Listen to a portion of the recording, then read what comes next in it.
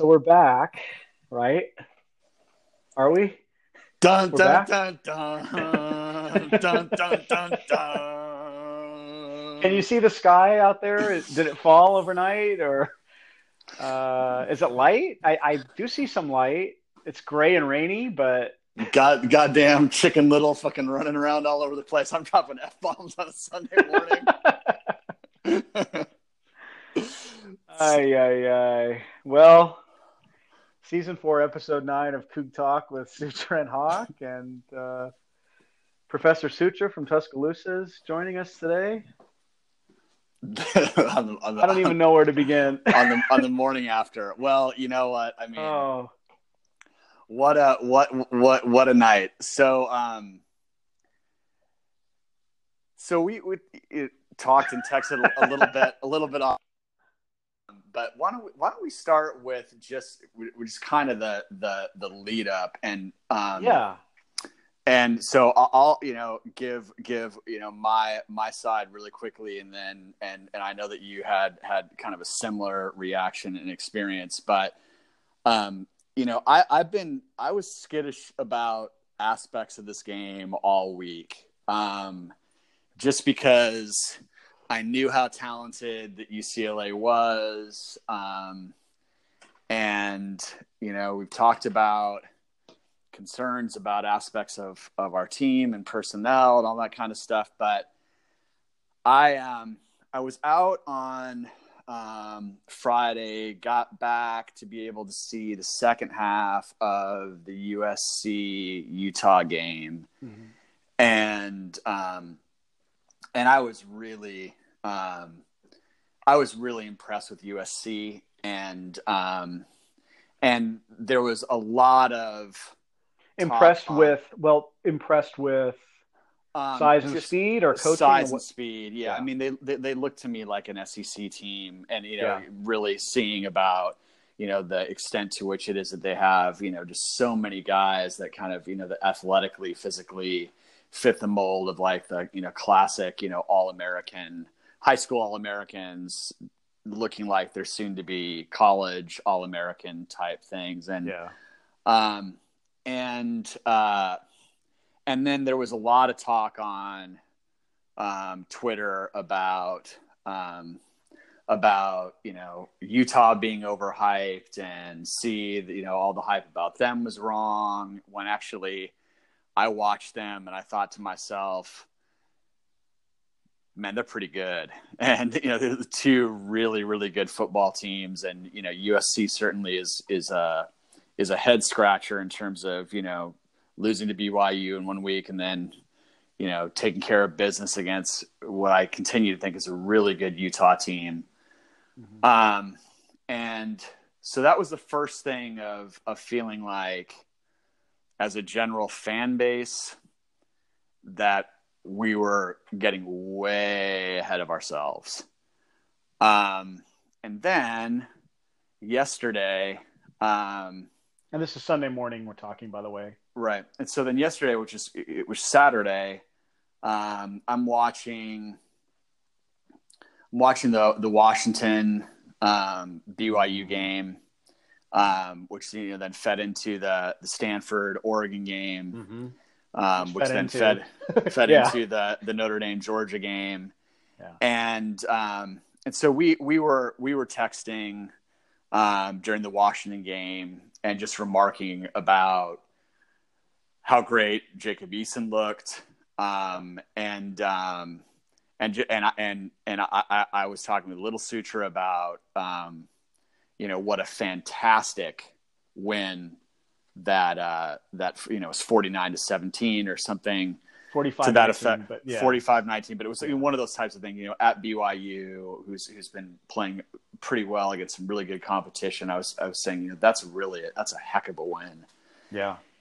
And then I watch Oregon, that hasn't allowed a touchdown in forever, and then got into the Georgia Notre Dame thing, and was really, really impressed with Notre Dame, who I had kind of poo-pooed, and Sure. and so As did so I. I Same thing. so I told Little Sutra at about, and this was at 4 Central Time, was the first time that I said to him, I don't have a good feeling about tonight. And by the time that 6 or 7 rolled around, or maybe it was closer to 8, and we were watching Georgia and Notre Dame, and I looked at him and I said, there's a part of me, because of the fact that it's going to be an anthracite out, that it's going to be so loud, that and because of the fact that I really believe in our offense, that there's a part of me that feels like it's outlandish to say that I think that we're going to lose tonight. But I got a really bad feeling about tonight. And on top of that, I've seen enough football today to be able to indicate to me that we don't pass the eye test. I said, I think that we're like good enough offensively, but when I'm looking at the athletes that I'm seeing on the field for these other teams, when I'm looking at their speed, when I'm looking at their scheme, I don't think we measure up. Yeah. And, so we'll stop there so that was the build up. So go ahead. No, I was just to, I remember from what you said earlier in the week, you did think that this game was going to be close for about 3 quarters, if you remember what you said, and then we'd pull away with it, and we were going to win, but I don't think I thought we would cover. I said we'd win like 38-21 or something. Like we'd win, but it would be tight and there'd be, some tack on late. Yeah, but I said 31-24 going into the 4th, and we'd win 45-24. Right, that's exactly right. Yeah. So you were right. It wasn't like this is going to be, let's go hang 70 on some hapless clown of a program. The striking thing to me, though, I'm to echo some of what you said. The Friday night experience of watching USC, and I don't know, maybe it's the camera angle that they have for games at LA where it seems like it's closer or whatever, but it's lower. Yeah. Those guys are monsters. Some of those defensive linemen that are like redshirt freshmen playing for USC, and they're skill position guys. It was eye-opening to see how fast, how strong, how physical that game was. They were hitting the hell out of each other, and on both sides. Utah's got some ballers too. They got some dogs on defense, on that defensive line, and they can hit. And their offensive line is big and mean too. Yeah. And everyone was saying, oh, they're done when Moss went out. Well, Moss only had 20 or 30 yards or something. He still ran for almost 260 yards against USC. Yeah, that's not easy. That's not overrated. Now Huntley, I'm not scared of. Well, I'm scared of everybody right now. But to back that off, Huntley looks the same to me as he did. I mentioned this to you. Huntley looks like the same guy he did a couple of years ago. Kind of a little bit flashy, locks on, not all that dynamic of a passer, can break your heart with his legs, but I don't know. Wasn't that he doesn't look elite to me. He looks good, maybe can beat you, but up and down. Anyway, we'll get to Utah in a second, but no, that was an eye opener for me. What really opened my eyes though too was the Cal game, and I do not like Cal. I don't like. I haven't liked them for a long time, and I loved them when they beat Washington, of course. We have a proud Cal hating tradition at the WSU football blog. Yeah, we've hated Cal for a long time. Yeah, I always thought they were super arrogant as a fan base, and they hadn't earned anything, that kind of thing. And I'm sure they don't really like us either. They probably think we're a bunch of hicks from the sticks who haven't earned anything either, even though we've won the most games in the Pac-12 since 2015. I don't know if you know. And we've been to the Rose Bowl, blah blah blah. Yeah. Blah blah blah. Yeah. Anyway, I fall into the trap of taking a position emotionally and then trying to look for reasons why to back up that emotional hot take. And I did not think I love doing that. Yeah, well, it's what fans do. It's we're cheering for Laundry, the Jerry Seinfeld line. You're cheering for the jersey. But you're also, football makes people very irrational. especially college football, where it feels 10 times more personal than the professional level, because it's like they're playing for your school. It's not so much your city. But anyway, I look for reasons to think Cal's not very good. And I had memories of Cal last year and it wasn't impressed with them. But I was very impressed with the way they looked as far as the eye test goes. And I looked at them against an SEC defense and I saw Garbers play very well. And I looked at their size and their speed, and they looked good against Washington defensively. And I had a chill coming out of that Cal game, thinking, I don't know how we're going to beat those guys on the road. I mean, that started it off for me. I mean, the USC thing, of course, watching and Utah, watching how impressed I was with them. But I wanted to throw Cal in there too and give them a hat tip that they're 4-0 and they're leading the North, and they've already won in Seattle. They're the only undefeated team left in the conference. So that's it. Tip. Yeah. Yeah, total hat tip. They earned it. Yeah. And they went on the road at a 9 a.m. game, and I totally doubted them, and they proved me completely wrong. And they're popping champagne with John Wilner, I'm sure. But good on them, I guess. But no, and as the day washed on, I do have to say, I do sometimes fall into the trap when we don't play or we have a bye week, especially, where I watch everybody else and think, oh my God, everyone is so good and we're out of sight, out of mind. And I fall into, oh, we're not going to beat anybody. We're not that good. We don't look like these teams. And then I see us play and think, oh, we're fine. And that's exactly what happened when it was 49-17. We're fine. We are killing these guys. It's early third, 2 possessions into the third quarter. It's 49-17.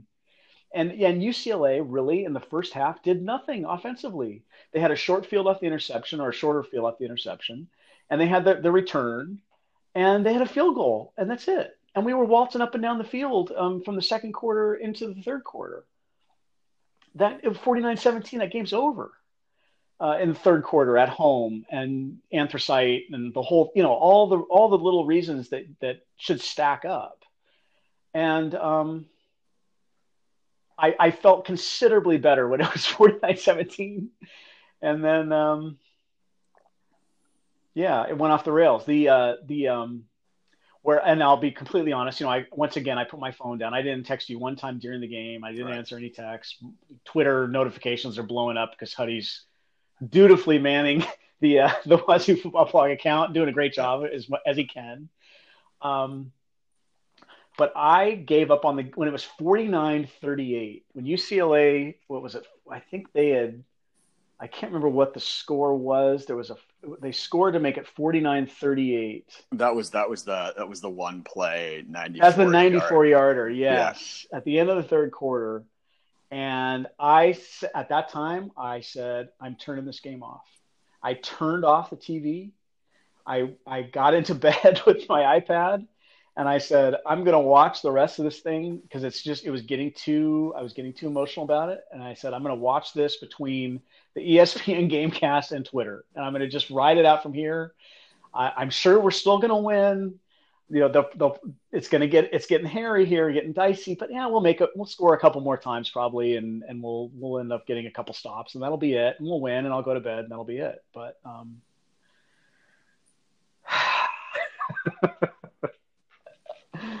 yeah, so the fourth quarter happens, and so that's what I'm all over the place right now still because of what happened last night, but that's kind of where I'm at right now. Just kind of, I'm shocked it went that way.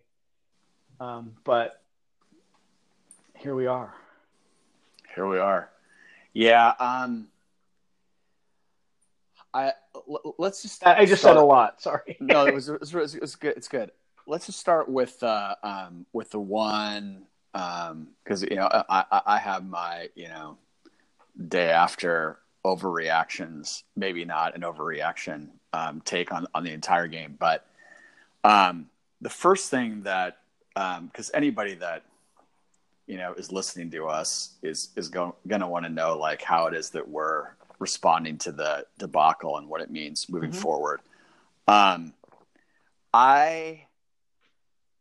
People are going to, make note of just how ludicrous it is that you can be a quarterback and throw for 570 yards and 9 touchdowns and lose, right? And I mean, people get stuck on just how ludicrous that is against air. and go play 7-on-7 and try to do and that. Exactly. And then You're never going to do it. And then to draw back, the other equally as amazing, statistic of, Connor Halliday throwing for 734 yards and losing a game, in which we scored 59 points and, shanked a 17-yard field goal, at the very end. But it just stayed right and never. It just was such a bad miss. Oh, yeah. Sorry. It's all good, but the thing is that it's really important amidst what happened last night, and then also I think moving forward, to realize, and it's going to be maddening, but to realize about how incredible the offense is, notwithstanding the 6 turnovers, 4 fumbles, some of which were more forced than others. Yeah. And one that's controversial, but yeah. Well, 2 that's controversial. One that I think was actually one specifically, which was the Roderick Fisher. I still don't get fumble. it. Yeah, that was not a fumble. The Winston one was a fumble. Yes, it was. I agree. And you can argue about, well, the refs weren't consistent. It was a fumble. I mean, just go with that. Is that they're spectacular, and Anthony Gordon is dropping dimes all over the yard, can make every single throw. He and our unfortunately increasingly thinning wide receiver group, plus we were talking earlier this morning about the Mighty Max as being, one of the first guys that we've had, in a really long time. I'm struggling to think about who the other one is, who literally can take the ball to the house on any given play. Even a dump off in the flat on 3rd and 10, he can take it. Take it. 65 yards. And they're spectacular.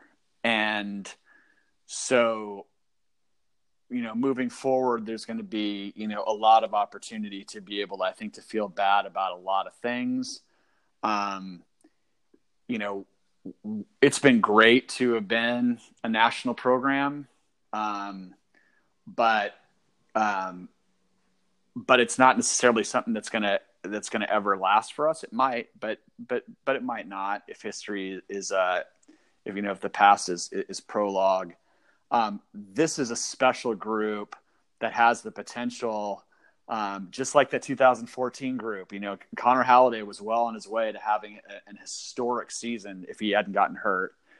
This group is going to continue to be able to put up numbers and do things that they're going to make it look so easy, that it's going to make it very easy for us to be able to forget about how damn hard it is to do what it is that they're doing. Yeah. And it is as spectacular of an offense that as Mike Leach has ever put together. And I think one might be able to argue that it might even should be considered among the best because of the fact that it's being that it's doing the things that it's doing right now, in spite of the fact that we're 20 years after the advent of the air raid and people know how to scheme against it. Yeah. They're spectacular.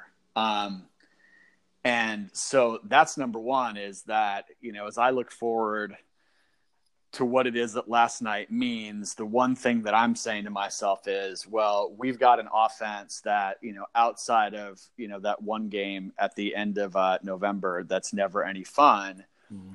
We have an offense that is going to enable us to win any game that we're going to play from here on out. And even if we don't win those games, the chances are pretty great that they're going to be super duper exciting. And in a sport where it is so easy to suck, and the difference between, 7-5 and 8-4 and 3-9 is really, really thin. It's really thin. And most years it is. Yeah. You might have 3 or 4 games that swings your entire season. Yeah. Based on a few plays per game. Yeah. And so I think that there's a lot to be really, really, really excited about, and to and to focus on the positive and try as much as possible to be able to stay there. The flip side of it, which is, part of the lead up that we both just talked about, is that the thing that was apparent to me, even in the first half last night, although, I still, was prone to be able to think about, maybe our offense is just so good. And, we seem, for whatever reason, the air raid has always seemed to work pretty well against Utah.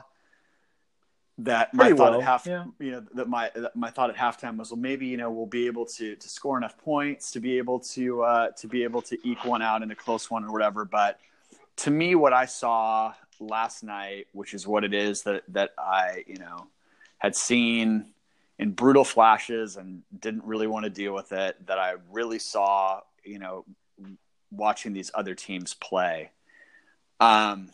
is that the loss of Joe Salvea has finally caught up to us. And it took a long go ahead.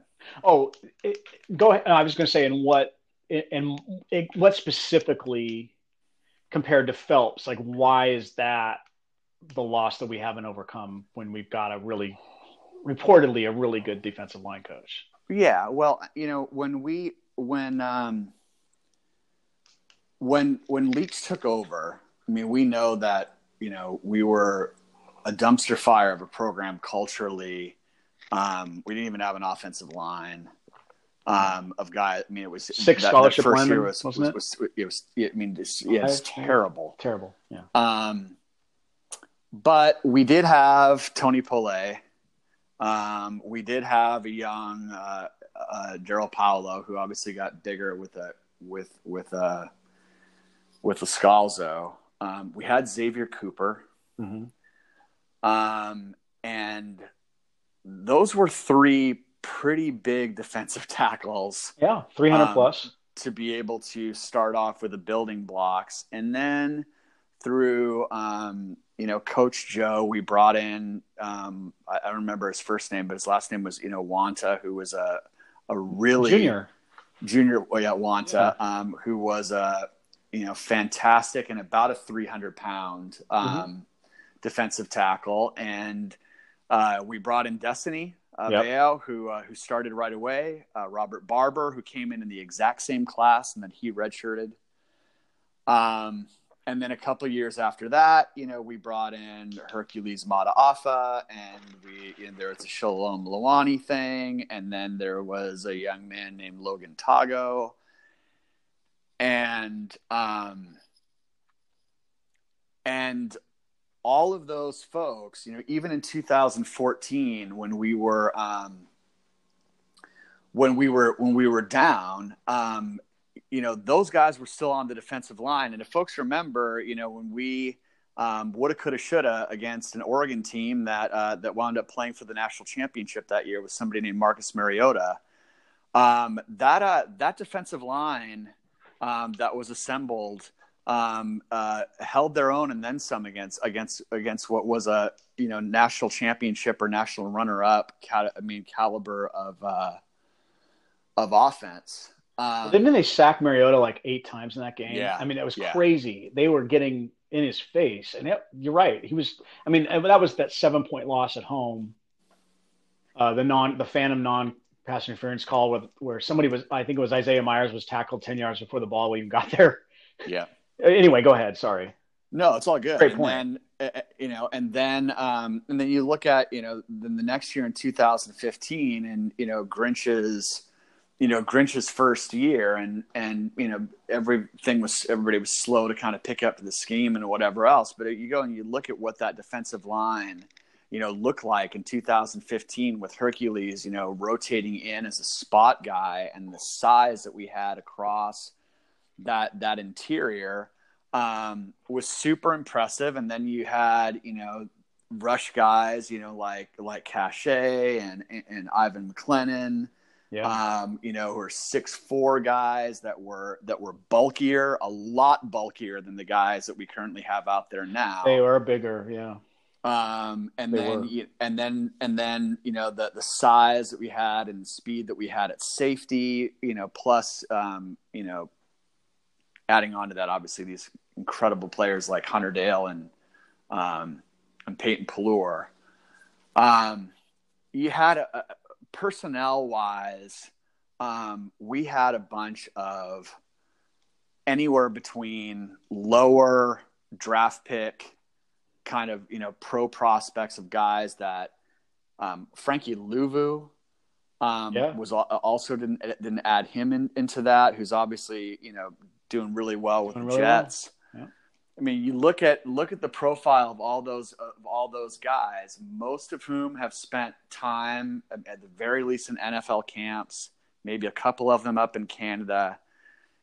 And then at worst, you have these guys like Peyton Pelluer and Hunter Dale, who are, were elite level college football players. I mean, even if they, don't have pro careers, those guys, there's a reason why it is that Peyton Pelluer had an opportunity to be able to go play at Alabama last year. Yeah, that was on the table. He could have done it as a grad transfer. Yep. And he would have played there too. Yes, he would. He would have found a way on the field. Yeah, he would have. He would have been right there in the center of the action, without question. And so the bottom line is that not only in terms of talent across the defensive line, but elsewhere on the field in terms of edge stuff, in terms of outside linebackers, in terms of safeties and whatever else. We've just gotten to the point, and all off season, we raved about, how great our defensive line was going to be.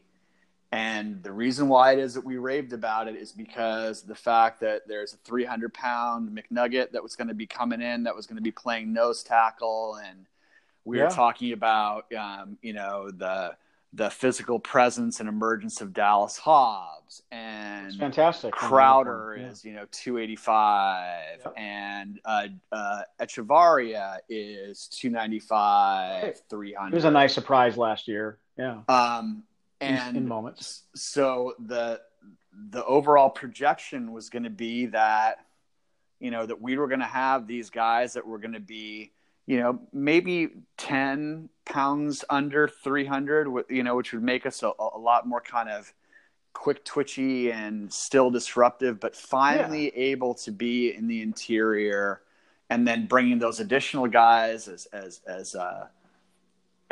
edge rushers and speed on the outside, kind of, maybe in the spirit a little bit of kind of some of those Doba defenses. Where we were big in the center and Didi Ashelanu and whatever else on the outside. Isaac Brown, yeah. Yeah. And there was a lot of, there were some comparisons that were out there about like, well, it's going to look a lot like 2003. Right. And the end result of it is that those guys aren't playing for whatever reason. They don't play. Very little. We're incredibly small across the defensive line, ridiculously small on the interior. If guys aren't wrapping up in the backfield, they're being let through, so they're over pursuing, or they're getting manhandled up front. We've talked about it before. We've lost these incredible players that have played a tremendous amount of football. They're all gone. Jalen Thompson is gone. There's no run support whatsoever. That's coming out of the safety position. We're undermanned, and just talent wise, we're undermanned. And so my view, which is it certainly can be pessimistic. I think that it's more just kind of realistic, is that, all the questions that all of us had across, the last couple of years is, where where are the defensive tackles? You know, where's the defensive? How are we recruiting that defensive line? And how are we recruiting? How are we recruiting in the secondary? The bottom line is that we haven't, and the defensive line in particular. In particular, and so we're left in a really tough position where talent wise, we're just not able to fill that gap, and the result is that you can be as schemed up and as coached up as you can possibly be, and I think that we can see that in terms of the adjustments that we tend to make. We don't have the players. Well, I wonder though, in that, I mean, that's a lot. You've said a lot. Yeah. To go back to Joe though, and this is written about almost on an annual basis, and it has been like the last 4 or 5 years in the off season. There's a lack of quality defensive linemen on the West Coast that are available anyway. Absolutely. And there's always a contrast to like what's going on in the SEC. And, I remember hearing last year when Washington went down to play Auburn, people were saying Auburn may have 9 or 10 defensive linemen that could not only start in the Pac-12, but may even play in the NFL. I mean, that's the kind of depth that they were rolling out. So when you had this window with Salvea, and not necessarily the Polynesian pipeline exactly, but you definitely had a relationship built there, a relationship of trust with those families. And he was recruiting the islands, and he was getting guys to buy in to come to Pullman. And the last 2 years alone, or even I guess it's been the last 2 years, it's just not happening with any regularity, or there's no. We've lost a little edge that we may have had on some teams out west on getting some of those guys to come to Pullman, and in particular because of him and his ability to oversee everything. And there was, of course, the controversy. And remember his wife saying that she doesn't feel safe in Pullman anymore or something. You remember that when the Barber controversy was going on? Yeah, I mean that was her checkout moment, because that was the end. Yeah, how violated she felt by how it is that the police had treated those kids. When she had that quote, I about fell out of my chair when I read that, because that was right in the middle of the season, or early in the season too. And I'm like, oh my God, he's leaving. It was mid-season around, when it was, because then they wound up reinstating everybody right at the Apple Cup. But it was right around November that they had the big hearing. And but anyway, it's not that we drove him out of town or whatever, but there was some weird stuff going on there that led to him moving on. And he always said he wanted to be a defensive coordinator. And at the time, Alex Grinch was firmly entrenched and not going anywhere at the time anyway, that there wasn't this gaping opening above him to slide in as the new DC. And didn't he double his salary to go to Eugene anyway? I mean, there was a lot of reasons. It was probably time for him to move on anyway. But so it's not like we could have thrown, a bunch of money at him and say, oh, you should stay here. There was a lot of extenuating circumstances going on when he left. So this may be the chickens have come home to roost moment of missing wildly in the last couple of years of getting reinforcements for the defensive line prospects. And even last year as lovable as Taylor Comfort was, and all 280 pounds of him, and Huddy joking he looks like an extra from a football movie. He held his own anyway. He was that higher effort. He was like a patch on a wall that might be ready to collapse. Like he held it in place. It didn't collapse, but there was some real concern behind the scenes, reinforcement wise, about what was actually lurking behind. So, and we've been saying all along about the cost of losing a Peyton Pleur, a 6th-year veteran in the middle of that defense, the quarterback of the defense essentially, and getting that extra year was such a wonderful bonus for everybody. But the steadiness of Hunter Dale, the tackling out of that position in the secondary, and the playmaking of Jalen, saving our bacon in a lot of games last year. Made a couple of huge plays against Oregon last year. Well, Oregon was storming back, and not only in the passing game, but I mean, the thing is that you had these workman like guys in Comfort and Nick Begg, who were the two. Yeah, Begg. I totally forgot about Begg. Yeah, just tough as nails, lunch pail guys that were able to, for the most part. I mean, there were exceptions like Iowa State where they weren't getting blown off the ball, but they'd hold their own. And then, you'd have, Jihad and Peyton and then Thompson, coming up and providing all of that run support. And we had not only a second level of our defense, but we had a third level of our defense in the run game.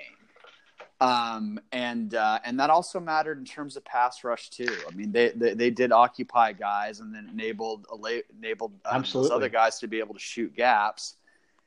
Even without Hercules last year, they led the conference in sacks, or I think at the very end we might have been second in sacks. But yeah, they still got home.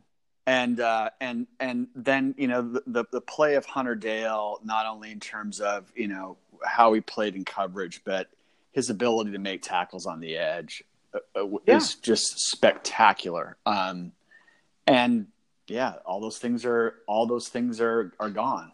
Well, there's also, and there may be a real leadership vacuum right there in the defense with those three guys gone. And you have a Jihad Woods who's playing his ass off. He really is. He had another double-digit tackle game, and it's not like he's not trying. It's not for a lack of effort, but there's kind of this bridge moment, it seems like, with leadership. And I remember when Jalen was ruled ineligible, and I remember reading some quotes, I think it was June or July, right before camp, and some of the guys talking about what a loss he is going to be off the field. Not so much, the great playmaking, he was looking like he was on some All-American list coming into this year. I mean, he was supposed to have a special year. But there were players quoted as saying that, I mean, the things that he did in the locker room, the things he did off the field away, preparing himself, all these great leadership type things was just suddenly taken away. And you've got a brand new secondary, except for one guy. You still got guys back there who are new that are trying to figure it out on the fly. And well, yeah, I mean, let me just jump, right from that, because the great example of the leadership aspect is that they asked Tracy Claeys about the thing that was the most remarkable thing about Jalen, and his response was that he had never seen anybody practice harder in his life. Right. So I remember that. Yeah. So it was around that supplemental draft, right? Or was early in camp or whatever. I mean, I don't remember when it was, but that quote was powerful, because that's not only like rah leadership. I mean, that's how it is that you follow me. Culture and a toughness when it is that you have somebody that just never ever takes it down off. But the other thing that I want to highlight just off of Tracy Claeys is that there was that very, very ominous Tracy Claeys interview about a week or two before it is that the season started. Yeah. In which, in no uncertain terms, he expressed concern in saying that he thought that the defense was behind where it is that they needed to be. But if you go back and there was a lot of questions and, about whether or not that was just, coach speak, that he was trying to be able to light a fire under his guys. Still a couple of weeks before the season. Yeah. Try to do it, whatever else. And I think dog days of camp. Yeah. And I think that what it is that, what it is that he was saying very clearly is we're just not very good. And that was a warning thing. I think that Leach even last night, was I think he was obviously super upset. I think in the main, he was still very positive about the team's potential to be great if they can improve and do some of the little things, tackling well. But I also think that you can question about whether or not Leach's view is biased about the team is biased because of how darn good the offense is. And I know that there's going to be a lot of folks that are going to feel like a lot of the problems that we saw has to do with scheme and what it is that coaches are working on or not working on or whatever. And I certainly have questions about scheme because there's certain aspects of how it is that we line up that just seems so funky given. And personnel, who's out there and who isn't. And who isn't.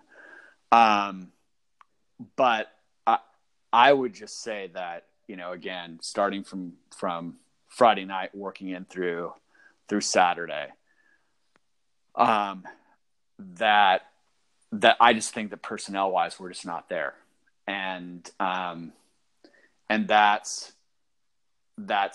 difficult because, when you look at how it is that Oregon's recruiting, when you look at how it is that Washington's recruiting, when you see about what it is that Utah looks like, when you see how it is that USC continues to look, even as they seem like they're young.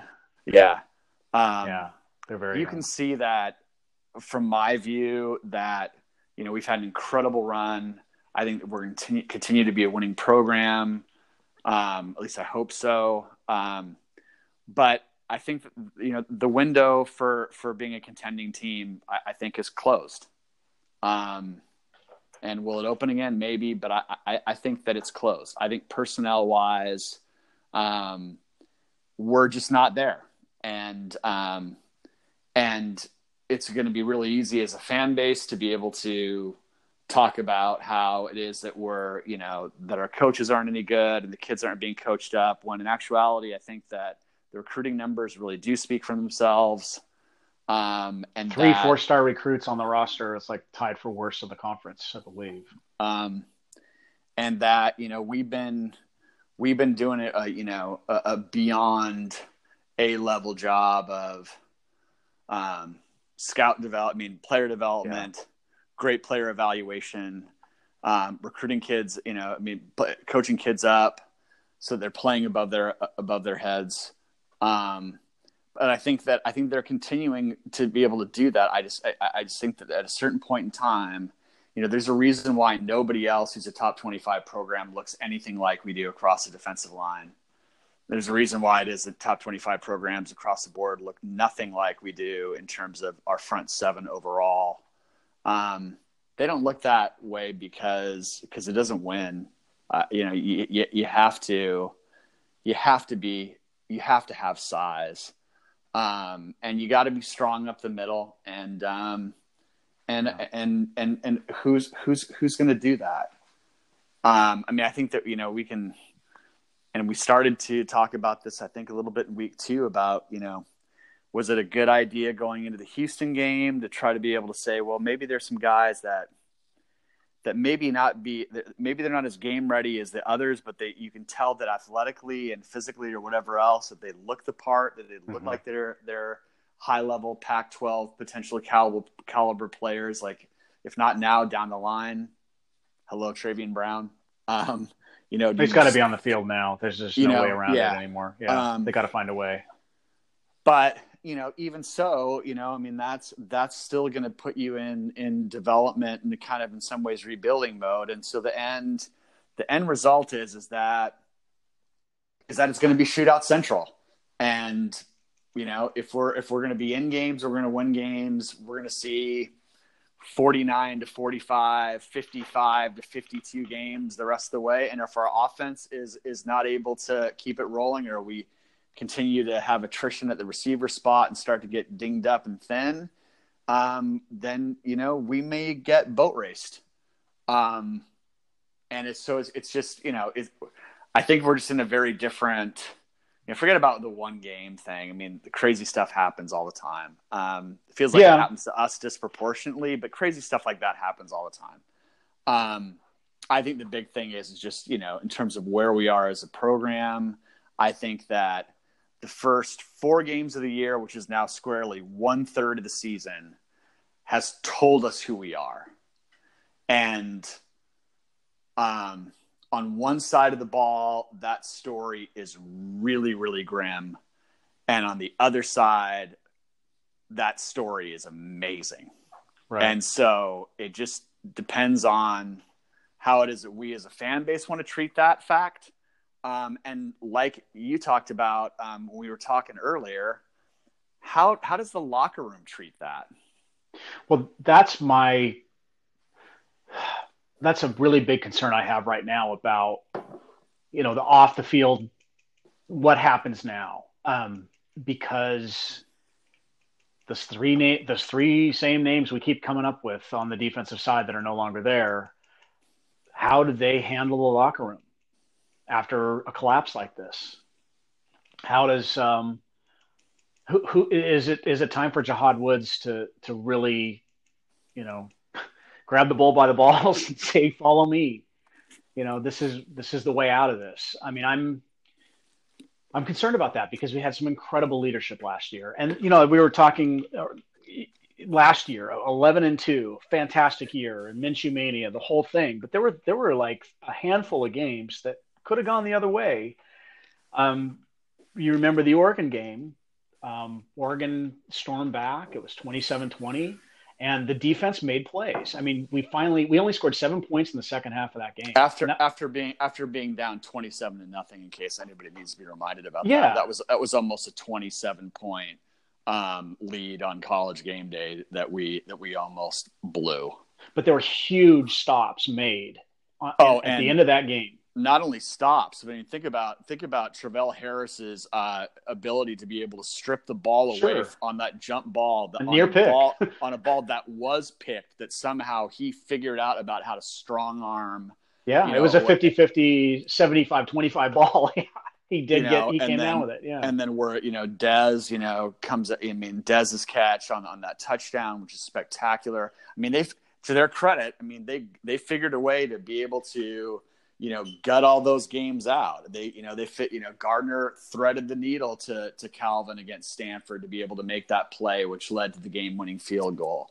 I mean, just like Luke Falk figured out, when he had all of those, kind of last-minute heroics seemingly during that entire 2005 season. I mean, those teams earned their stripes in gaining those victories, but it is, the point stands that even when we've been really good, a lot of these games have been really, really close and really contested. And it shows just how, what a fine line it is between 11-2 and 8-5. And oftentimes about what a fine line it is between, being 7-5 and being 3-9.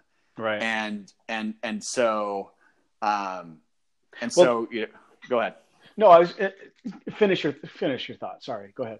No, my point is that things are obviously still really fluid, but I think that obviously as we look forward to what our prospects are, I mean, I think that the goal now is to obviously make sure that we can be bowl eligible, and I suppose that it's still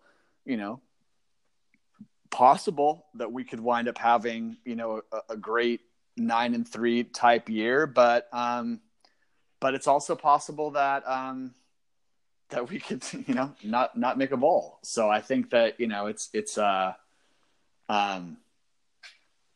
just gonna have to see how it goes, and my personal take on it is like how many times in our sports lives are we going to have the opportunity to be able to see an offense that looks like this? And my response is I just don't think that many. I think this is like, I know that Leach kind of tends to do this, but I personally think that this is, potentially the best offense in school history. And it would be a real shame if we didn't enjoy that while we had it. Well, I mean, we're now 4 games in and we're still after the fact saying we've never seen anything like this. I mean, Gordon's rewriting, best 4-game start ever. I mean, it's week after week now. To your point, though, on the close games from last year, I mean, if we remember the Stanford game, we had to come back from multiple scores down in that one. But the defense got stops in that one in the second half, especially the end of the game. They held. The Cal game, remember the Cal game? It was a tie game. We missed a chip shot field goal. Cal had the ball in a tie game, and the defense held, and we ended up coming back down and scoring and held them again to win the game.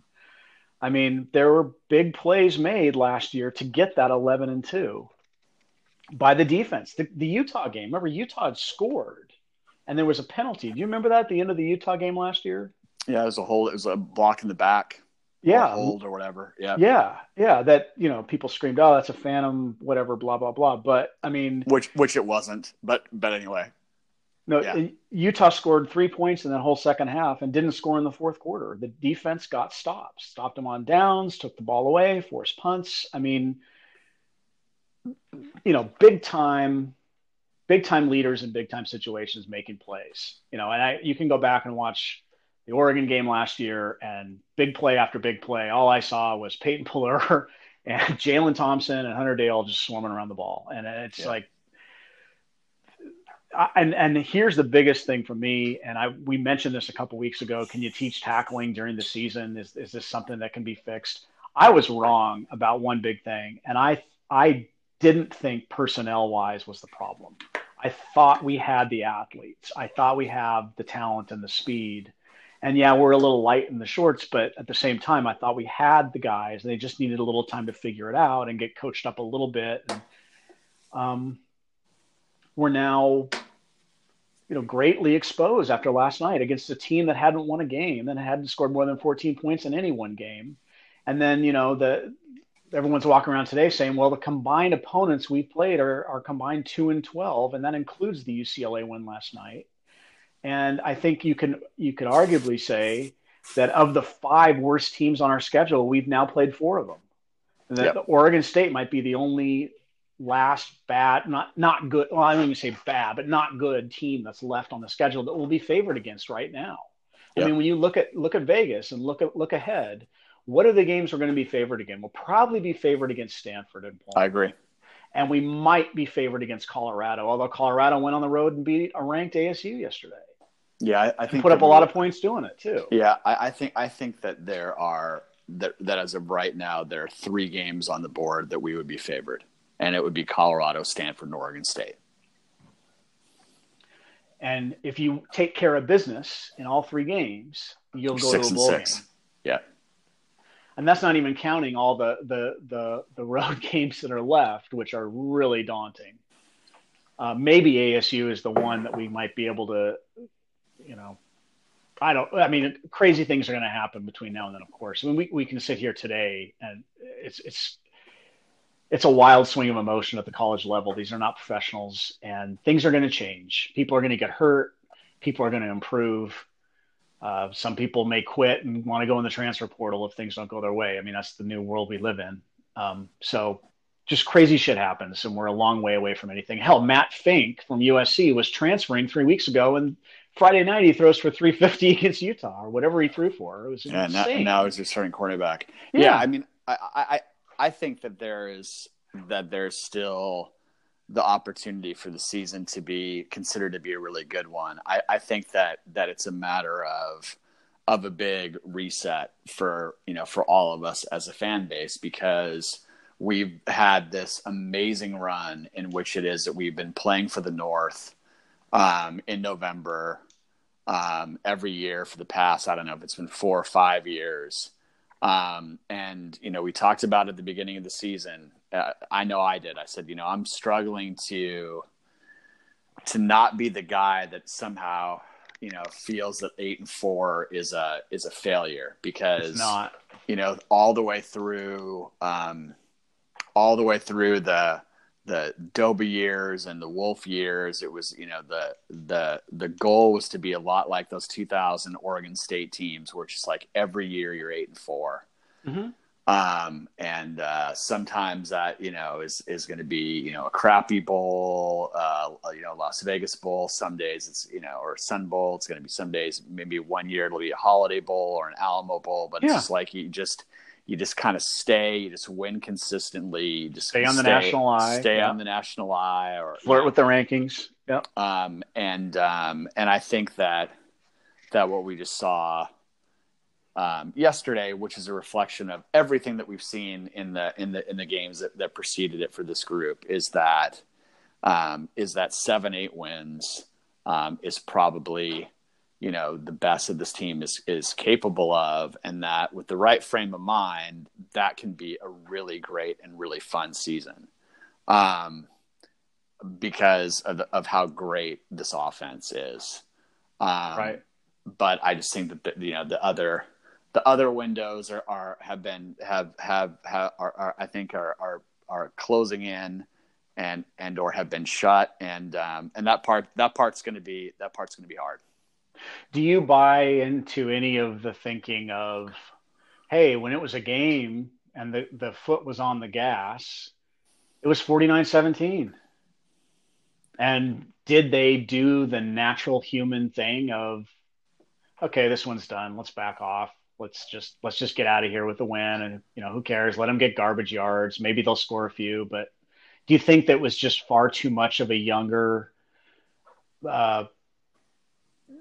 defense kind of letting down its guard, and offense getting a little sloppy with ball security, and that crazy thing called momentum that a lot of people don't believe in, but that sometimes it just overwhelms you at times in life?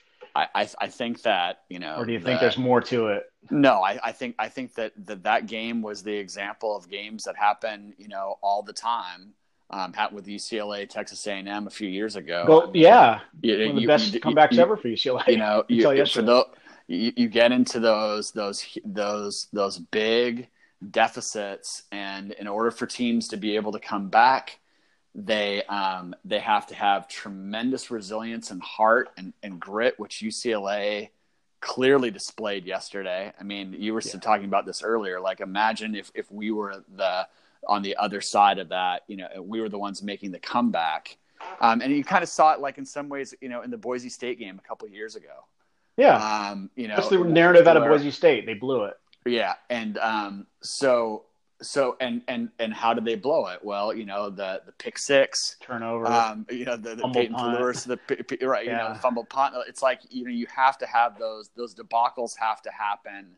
And then the flip side is the other team has to be amazing in capitalizing on them. And if any of those things didn't happen, you wind up having a different outcome. And like yesterday, we can play the what if and say, if one fumble is overruled by the booth, or even the last one, or Aesop doesn't reach and try to, if he just goes to the turf and the clock, whatever. I mean, one thing happens. One special teams touchdown doesn't happen, and then you win, and it's like, we're 4-0. Survive in advance, whatever. Live to see another day.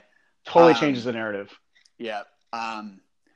But the flip side is that the other things continue to remain in place, and I find it difficult, if not, completely impossible to believe that somehow we're going to somehow come up with some sort of magical answers through scheme to be able to make up for what it is that I just think are kids that they're just not big enough and experienced enough to be able to do what it is that they need to do to be able to be, to be elite and to even be good, because, again, it's so hard to be good. Yeah. But we're going to find out, right? I mean, they don't have time to lick their wounds. They're playing against an opponent that's really, really good in Utah on the road. So and really angry. And theoretically, I imagine that this team that our team is going to be super angry, and certainly they're not going to be at a loss for confidence about what it is that they can do offensively. So we'll see how it is that they respond. And after Utah you get a bye week to be able to regroup. So, if we're Yep. if we come out of, we started the year, and you come out of Utah and you're 4-1. Well, what would everybody's, reaction been to that? Fuck yeah. They'd be like, exactly. It's like, we probably would have thought that the one would have been to Utah, but like everybody would say, well, that's great. We're fine. We're totally fine. So let's see what happens this week. And if things don't go well, then obviously I think that the game of the season for us will be Arizona State after the bye week. But we're just going to have to see about how they respond. I just hope that, that we don't allow the struggles that I feared that we're going to continue to see on defense again get in the way of just how special Anthony Gordon is and how special the offense is and all that good stuff.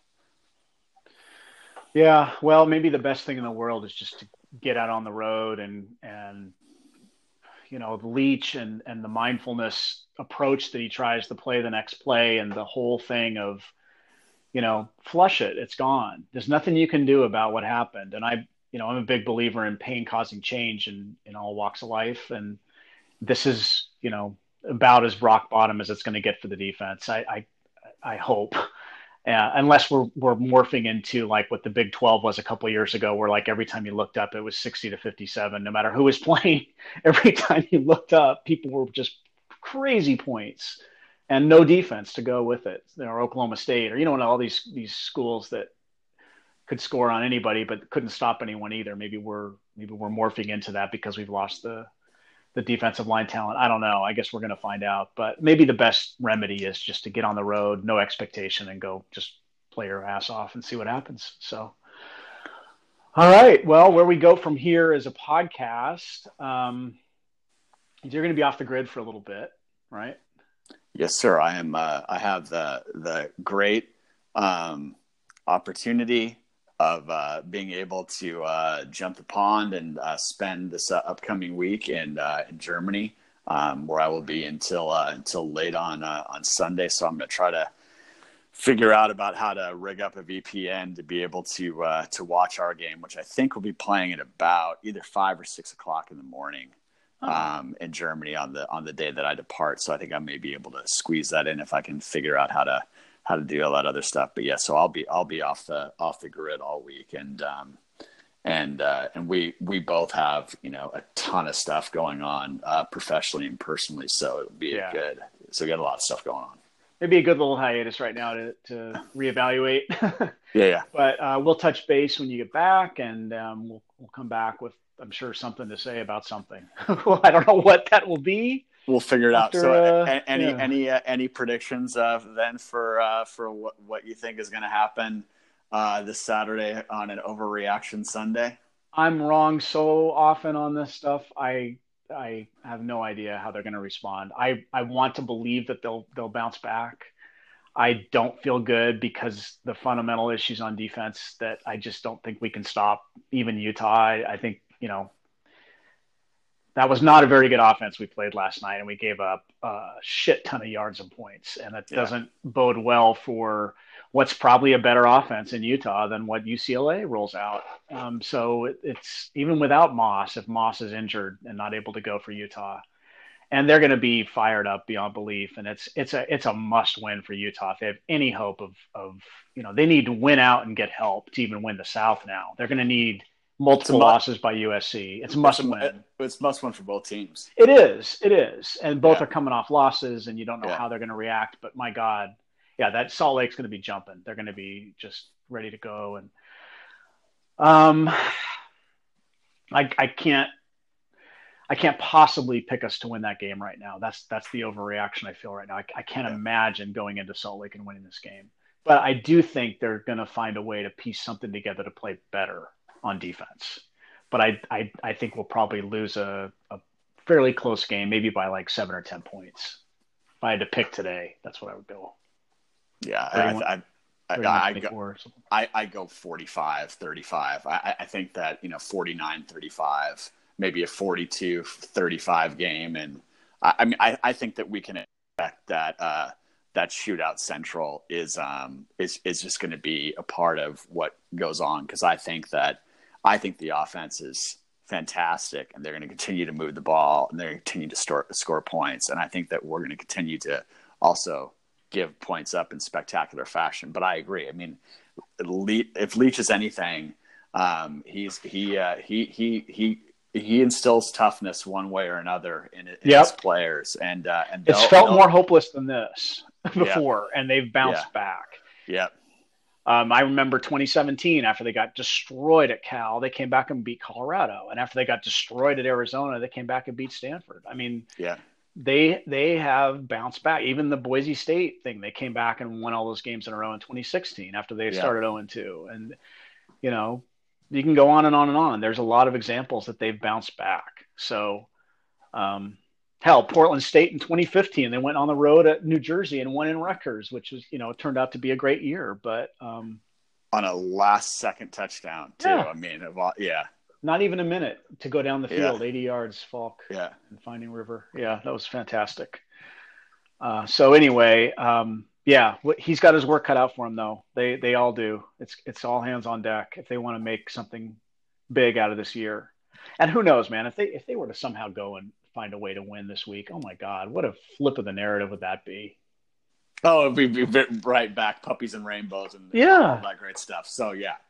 There's which is because we tend to be on the sunny side of life for the most part when it comes to Cougs. So that's a good way to end. Just recognizing that that the world changes again, and potentially for the positive if we see something positive if we win the game on Saturday. So go Cougs.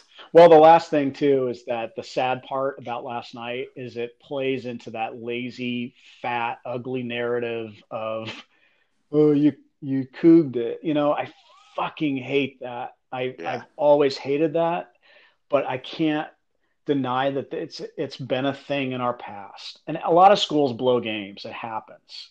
But we've blown now in the last 5 years or so, 6 years, isn't it now? 2014, and now it's just colossal.